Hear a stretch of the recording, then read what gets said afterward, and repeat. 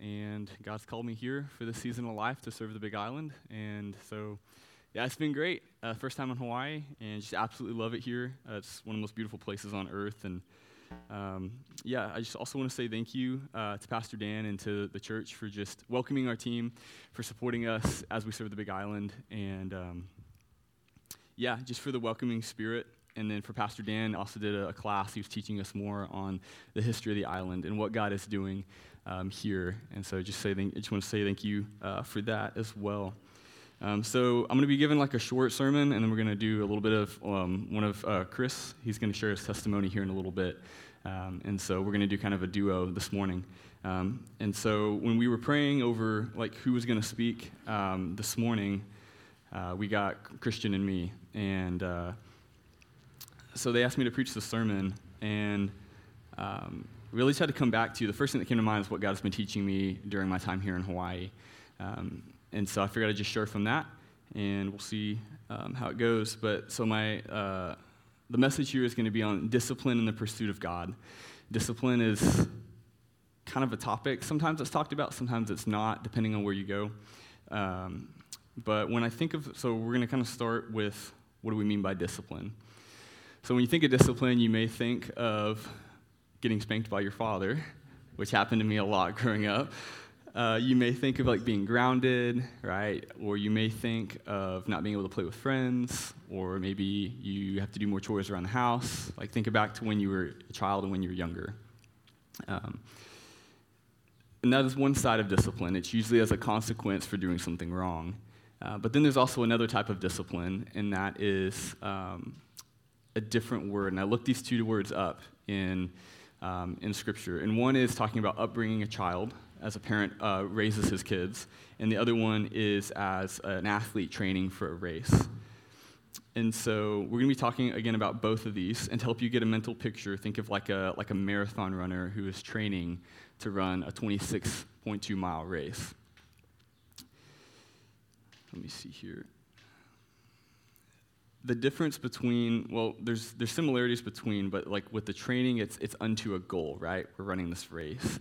And as parents, I'm not a parent, but having been raised by my parents, like there was a goal as well, and it was that you would develop character and would develop godliness.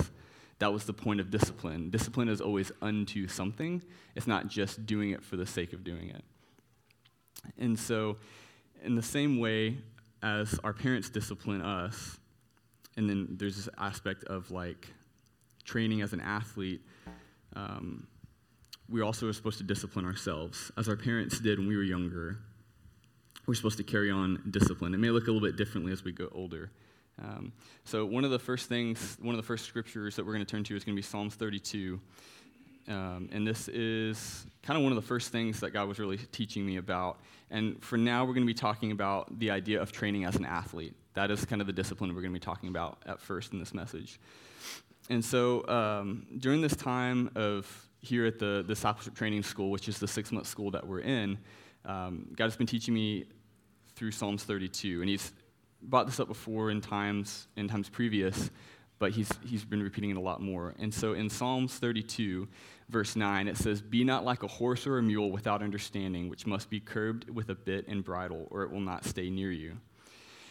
And the image with that, if you think about, is like how frustrating it is to have like a horse when you're riding down a trail, and it's like every second it's going to be turning to the left or to the right, and you're going to constantly have to correct it with a bit. And a bit is something that's usually not very pleasant. But it's doing that. He's basically, the psalmist is writing saying, don't be like that. Don't be something that doesn't have understanding, but learn to stay true on this path. And so I was asking the Lord kind of what that means, and some of the things he's been teaching me. It's very easy for me to become like complacent and in my walk with the Lord. And so what do you have to do to break that comfort, to break that cycle, to stay disciplined, to stay on the path? And so looking at this aspect of training as an athlete and in regards to discipline, we ask the question as well, like, why discipline? Like, why do we do it? If it's unto something, what is the purpose? In the New Testament, Paul compares our lives as Christians to running a race, the finish line being heaven and being eternity. And so all of us are continuing on this line through our life, until we cross over and are going to be with Christ forever, for those of us who believe.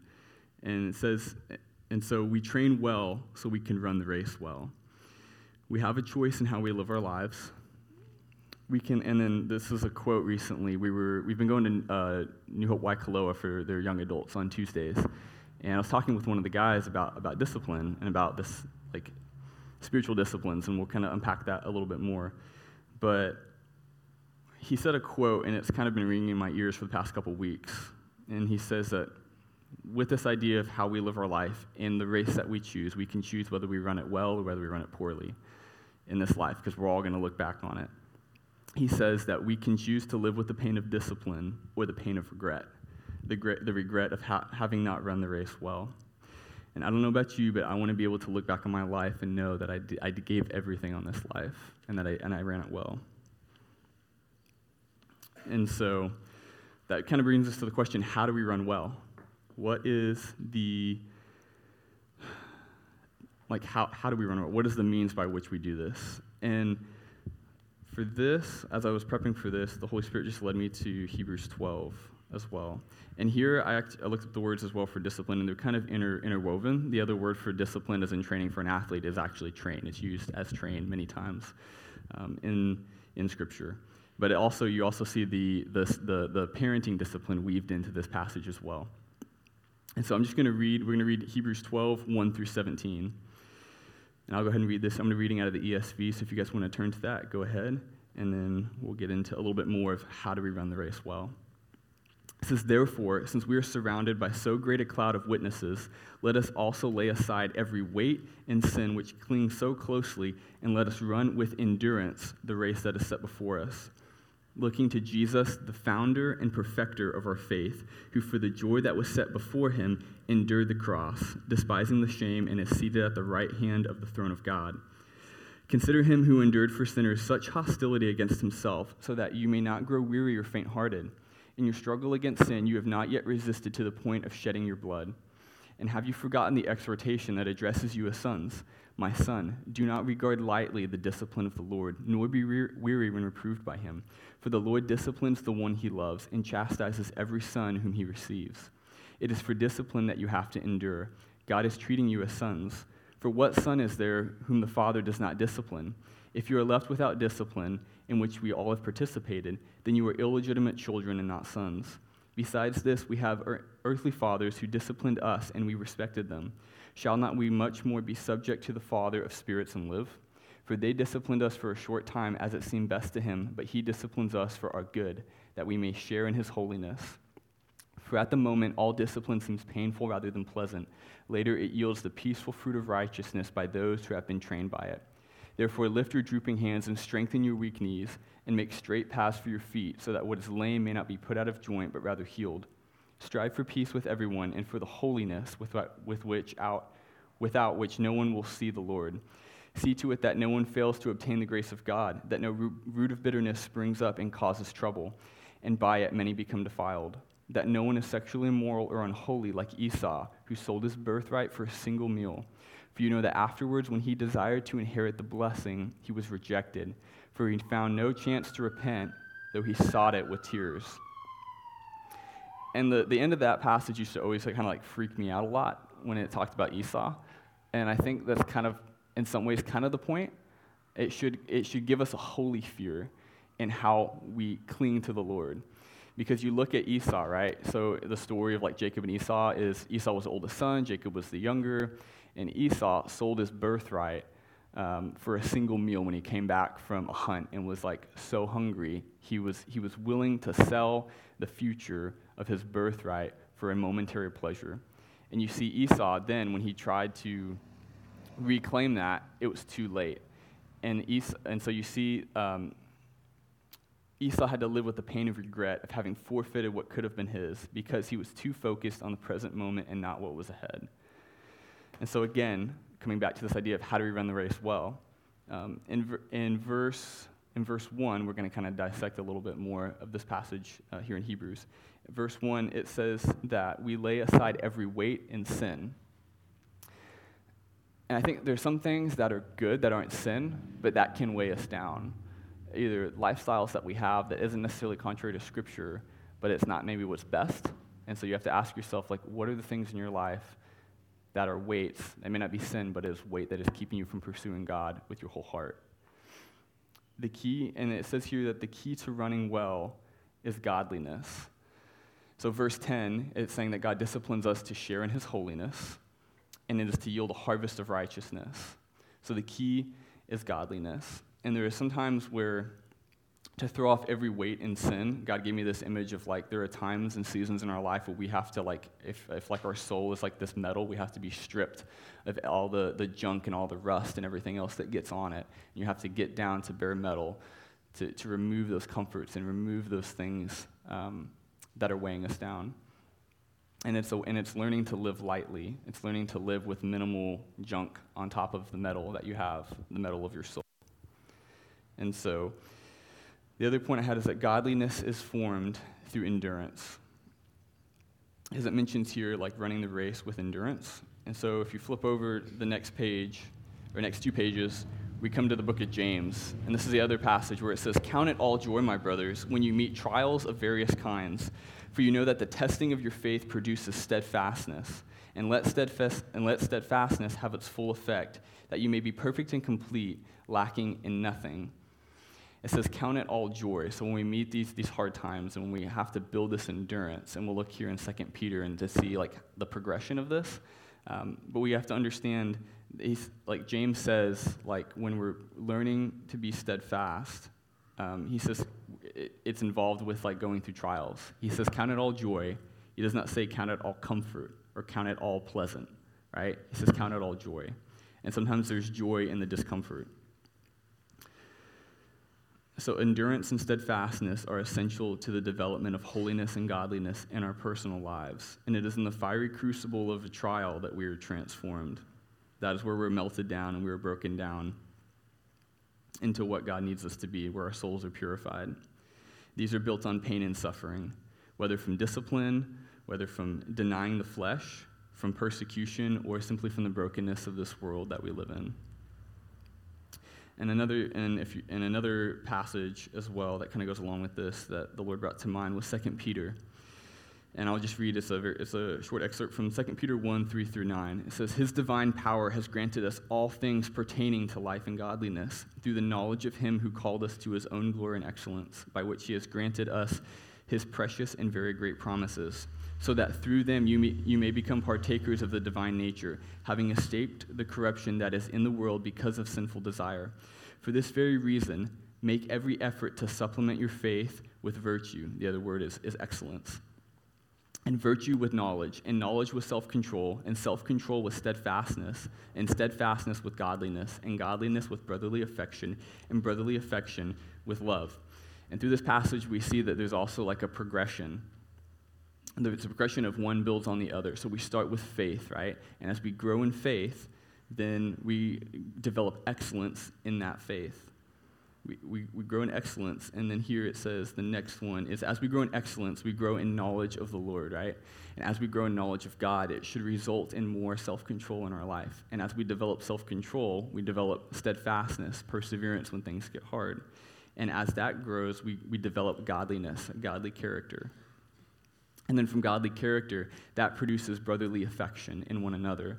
And then as that brotherly affection grows and grows, it becomes love, where we are knit together in love that's not so easily broken by arguments or disagreements that we have among one another in the body of Christ. And so this leads me to the third point, and that is looking back to Hebrews 12, right, where it says that God disciplines us. We can learn to discipline ourselves as in training, right, for this race, and keeping ourselves, like in Psalms 32, like that horse, like, right, learning to walk along the path. And there are times where we go off and the Lord will correct us. That's just natural. It says in Hebrews 12 that we've all gone through discipline. All of us who are sons and daughters of God, we have all gone through discipline. There are always times where the Father will do that. But this idea of like training so we can run well and so we can keep straight on this path is also part of our responsibility. And then so the third point is we can discipline ourselves or we be disciplined by God. And the other image God gave me is pruning a tree, and this kind of analogy is as a tree grows, and one of the things we've been doing here with serving the island has been helping out Kapuna. And so part of that has been we did some tree trimming.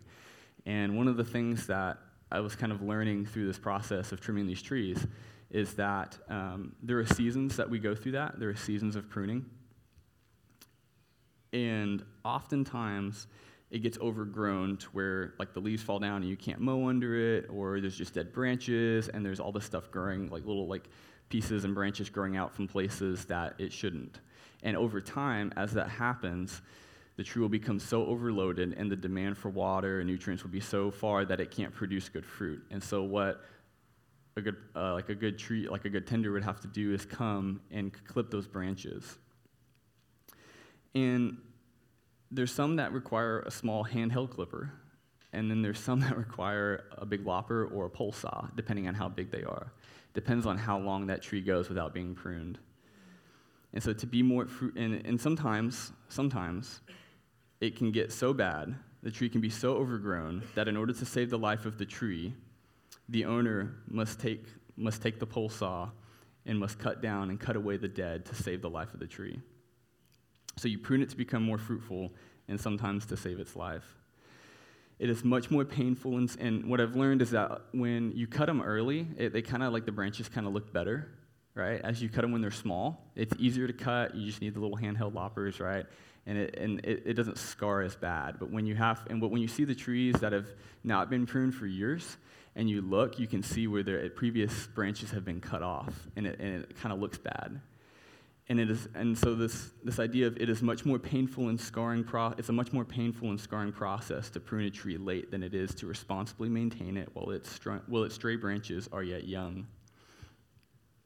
And kind of with that analogy leading to ours, like there are things in part of our lives that will grow, and things that will grow in our life, branches that need to be cut down, and it's easier to kind of keep maintaining those and keeping those small than letting them just overgrow. And so we're responsible for our own growth and training. We're responsible for our own godliness. And so kind of like, what does this look like? How do we discipline ourselves? There are some classic disciplines that like we see from like over like centuries, disciplines of like prayer and fasting, which like I think we should be doing, as the scripture like Jesus talks about, that we should be. He expects us to do that. But then there are also other things, and this is where it gets more into like your personal conviction and your walk with the Holy Spirit of like limiting things like social media or like TV or like how much caffeine you intake or how much sugar. And not to be legalistic, but it's the idea of like what is crowding your soul, what is getting in the way of you having that greater intimacy with the Lord. And what are we leaning on for comfort that we need to maybe let go of for a season or forever to grow more in Christ? Sometimes you see classic disciplines of people getting up at like 5 a.m. to pray. I know a lot of some of the godliest men in my life that I've had and that I've seen had the privilege of learning from. Some of them were disciplined in getting up very early, and that was like a thing that they did. You see the discipline of solitude and silence, spending, if you can, time each week, depending on how busy your schedule is, like spending time getting alone with the Lord, reducing like noise and everything else, and just sitting and being quiet with the Lord and with His Word and letting Him speak. So those are some of the disciplines, like the classic ones, and then there are also the other ones, like kind of 21st century that we have to ask ourselves, like, what do we need to cut out? And then there are always areas the last point is that there are always areas, again, that the Father will discipline us in. And because we all have blind spots, we all have things that we don't see. And so we can trust that even when God is disciplining us, as like a parent disciplining his children, we can trust that like it's because He loves us so deeply. And kind of one example is this. We had a neighbor growing up in Texas, and they had 2 kids. And I remember as one of their oldest, as she got older, there's this down spiral, and it was kind of hard to watch. And my sister tried to kind of disciple her a little bit, and it didn't really take. But it was just this spiral of as she grew up. And I remember at one point learning that their parents never told them no growing up. Their parents never told their kids no. And I remember discussing that. I think it was like with my mom or like a neighbor, and it was that they understood Like, children feel love when parents say no. And they feel love and discipline. And for me, like, as I was spanked very often as a child, I also look in the moment. It was not easy. In the moment, it was not pleasant. But I look back now, and I'm like grateful that my parents did discipline me. And I look back, and I respect them for that, and I love them for that because I knew that they were doing it out of love, and I knew that the whole time as well. Even though it was painful, and even though there was that moment, right, of discipline, I would always go running back to them, and their arms would always be open to receive me. And that's how we need to see our Heavenly Father, because God loves us enough to wound us to keep us on the tried and true path that leads to eternal life. And as God lovingly disciplines us and corrects us, we must also train ourselves to run the race of this life well, to grow our roots deep into good soil so that we can stand strong against the storms of this life. And so the question I want to leave with you guys is, where do you need to grow?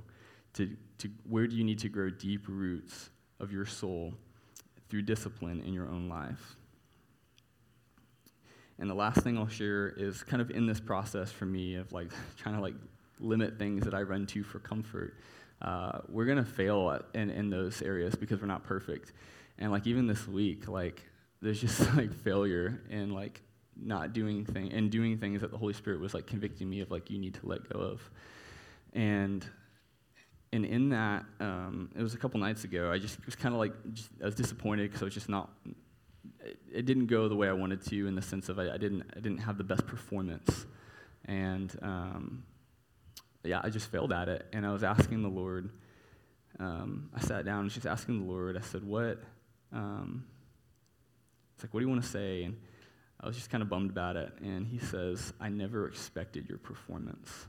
He said, I never expected you to be perfect. Or he's like, I expected your heart's posture to be out of obedience. I wasn't concerned with the performance and how perfect you were, but that your heart loves me and pursues me.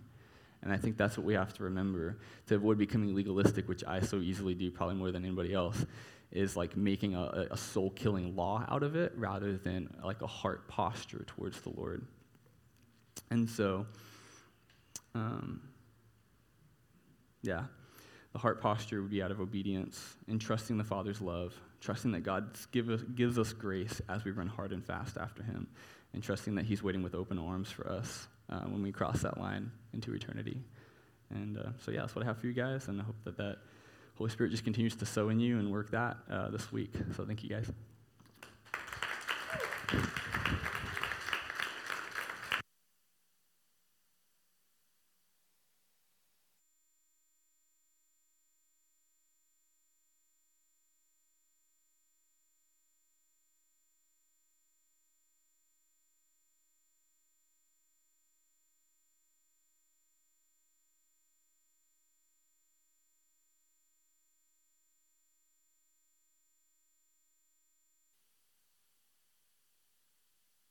Hello?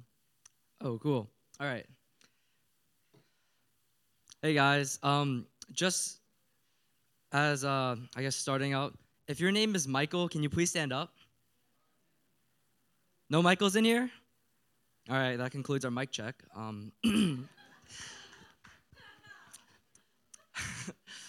Hi, guys. My name is Christian, and I'm part of the Youth with a Mission team.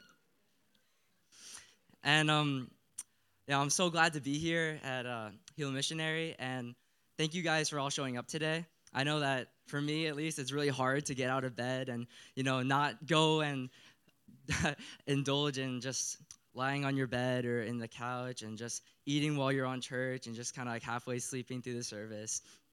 So I appreciate the effort because I know that's hard for me too. And today I'll be sharing my testimony. So just a little background on me. I'm 19 years old. I'm currently a sophomore in college. And I came to Hawaii because of the school, the DTS school, it's Discipleship Training School. And I was encouraged to do so by missionaries that were staying at my house who are now actually in Jordan. And I guess this is kind of where my story begins. I started out as a pastor's son. And for those of you that know, it's not easy. It's very I grew up in a very Christian home with a lot of rules and strict regulations. And although I did have a good environment and a good backbone for faith, a lot of my life, my faith wasn't my own. It was my parents, it was what I was taught, it was what I was raised with. And starting out with that, I was always kind of, I guess, like a good kid growing up until about high school. And at that point in my life, things began to change, you know, as every dramatic high schooler says. So when I began high school, social pressures and peer pressure and a lot of different influences began to come into my life. I began to, I guess, feel the real pressures of academics, stuff from parents, and a lot of influences that would really impact my future. So, namely, a couple of those would be finding right friends or like having good grades. And when it comes down to it, it's very stressful on a firstborn child to have a lot of that kind of pressure in a very tough environment, especially when they don't have too many friends. And because of these factors, I started to develop some mental disorders. I became very anxious and having panic attacks. I had a lot of depression growing up. And unfortunately, because my faith wasn't really my own, I started to develop different methods for coping. So when I was, I think, 16, I began to really suffer from depressive disorders and episodes, and where I started to really suffer from a lot of self-hatred and self-harm, as well as being suicidal. And a lot of that was really difficult on me and my parents because to them, they didn't understand what they did wrong.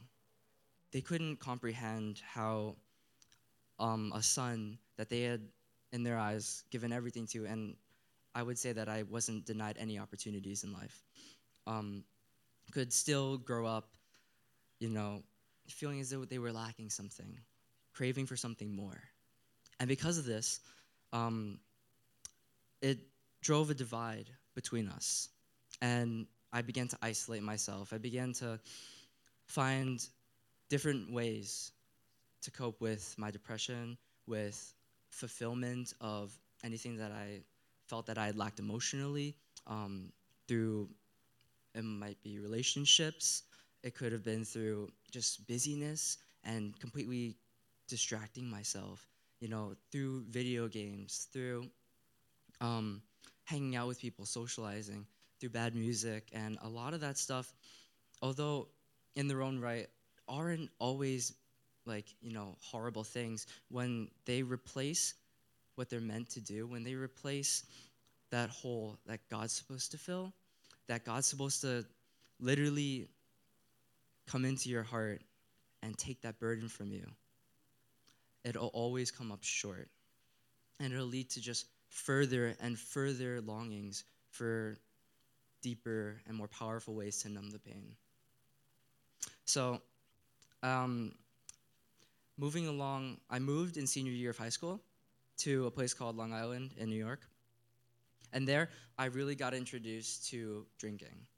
And I had never been into substances before. I was actually very against it because of my Christian upbringing.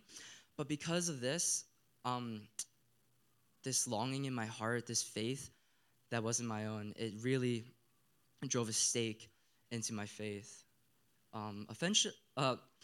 Eventually, I think leading to a complete denial of my faith at some point in the future. And that road in which I started to drink and I started to party and have fun, worldly pleasures, really took me down a dark, dark path. So when I began to go to college, as PKs out there might know, we go a little bit crazy.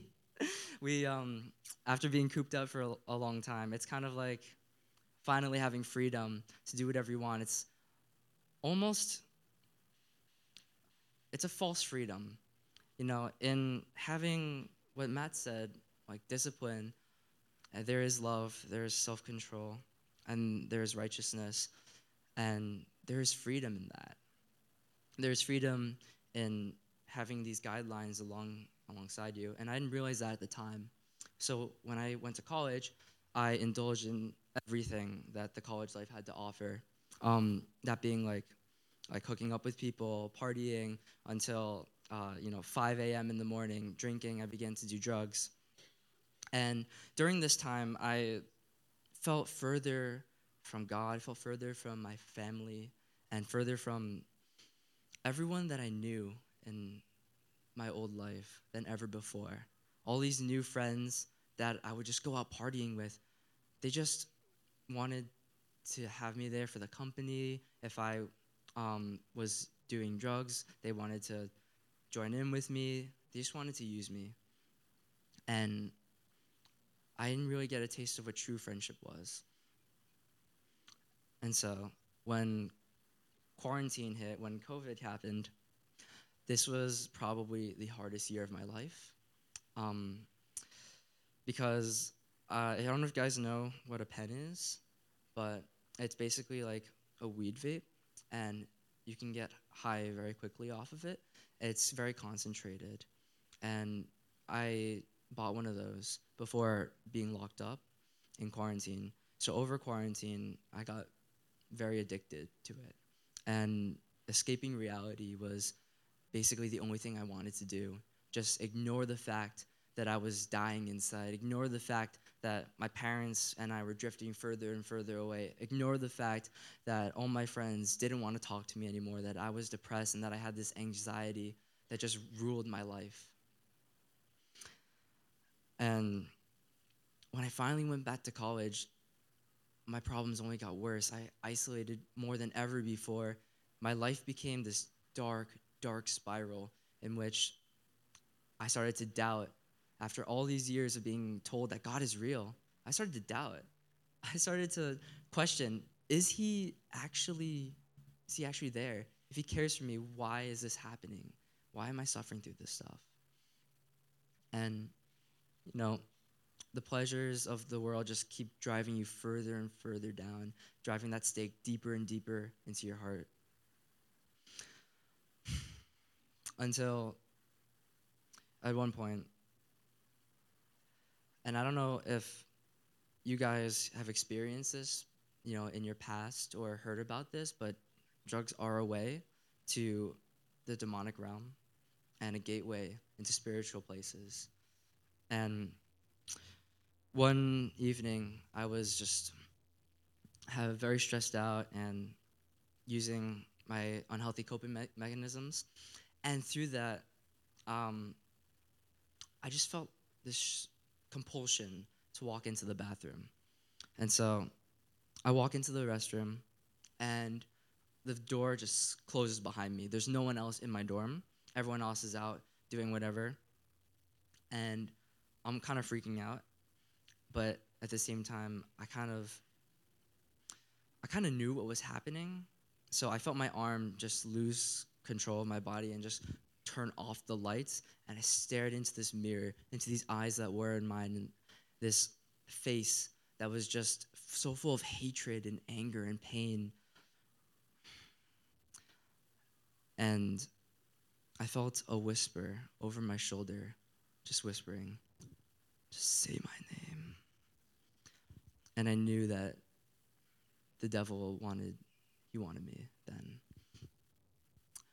I had a problem with avarice, which is an insatiable greed, insatiable lust for power at that point in my life. And I wanted unearthly, inordinate power. And I knew that I wouldn't get it from God, and that if I wanted it, that he knew that he would supply it to me. But I also knew the cost of it. And I just stared back for what seemed like an eternity. And I thank the Lord for his grace, and that I turned back and I said no. I turned away and I fell to my knees and started just praying to the Lord out of both fear and conviction. And from then on, I knew that that is where I wanted to be, running back into the arms of a Father whose love came down and rescued me, one who sets me free. And at that point, I was still very addicted to drugs, and I couldn't function without them, but I knew that when I came home, I had to do something. So I packed up, I left, I came back to school, I came back home, and my mom just was completely there for me. She knew everything that was going on. She knew everything that I was going through. And I just saw Jesus in her that day when I told her, when I confessed all this dark stuff that I was hiding, all these horrible habits that I've been housing, and all these very traumatic experiences that I had to go through, and the ones I tried to cover up. And as I was staying home, we all prayed. I started to connect with God again. I started to connect with my family. I started to realize that this life I was leading would only lead to destruction. It would only lead to further death. I began having lung problems where I couldn't breathe properly. I began doubting reality and having insane dreams and just lapses in which I wouldn't know if anything was real anymore. And through that, my parents and the Lord has helped me through it all. And that comes to a verse that I now live by, and that's Matthew 18, 19 to 20. And it states that, "For when 2 or 3 gather in my name, there I am with them." It made me realize I couldn't do this on my own. It made me realize that no matter what you're going through, no matter how strong you are, no matter how gifted your perception of yourself might be, you can't keep swimming forever. And an important lesson I learned was that for some people, they need to hit the rocky bottom to know which way is up. In this sea of turmoil, of doubt, of confusion that we call life. And the best we can do as friends, as family, as lovers, and as Christians is just offer a life raft. They don't have to take it, but be there, love them, because that's what people did for me, and that's what we can do for others. And, demonic oppression is very real. It's something I used to suffer from very frequently when my mental disorders were at their worst, when I was doing drugs and hallucinating every day, when I was literally plagued by screams in the night in my head and nightmares, voices telling me just to give myself up, to steal, kill, and destroy. But I'm not afraid of those anymore. They don't have any power any more than we give them. And so my testimony is one of just love and rejecting that fear, rejecting being afraid to run back to the Father. Rejecting, my apologies, of rejecting that fear of coming back to the Father, and just rejecting the lies of the enemy. And it takes a lot of strength to do that. So what I just want to leave you guys off with this Sunday is this. Let us not live our lives in mindless fear, but let us live our lives with fearless minds. Have a great Sunday.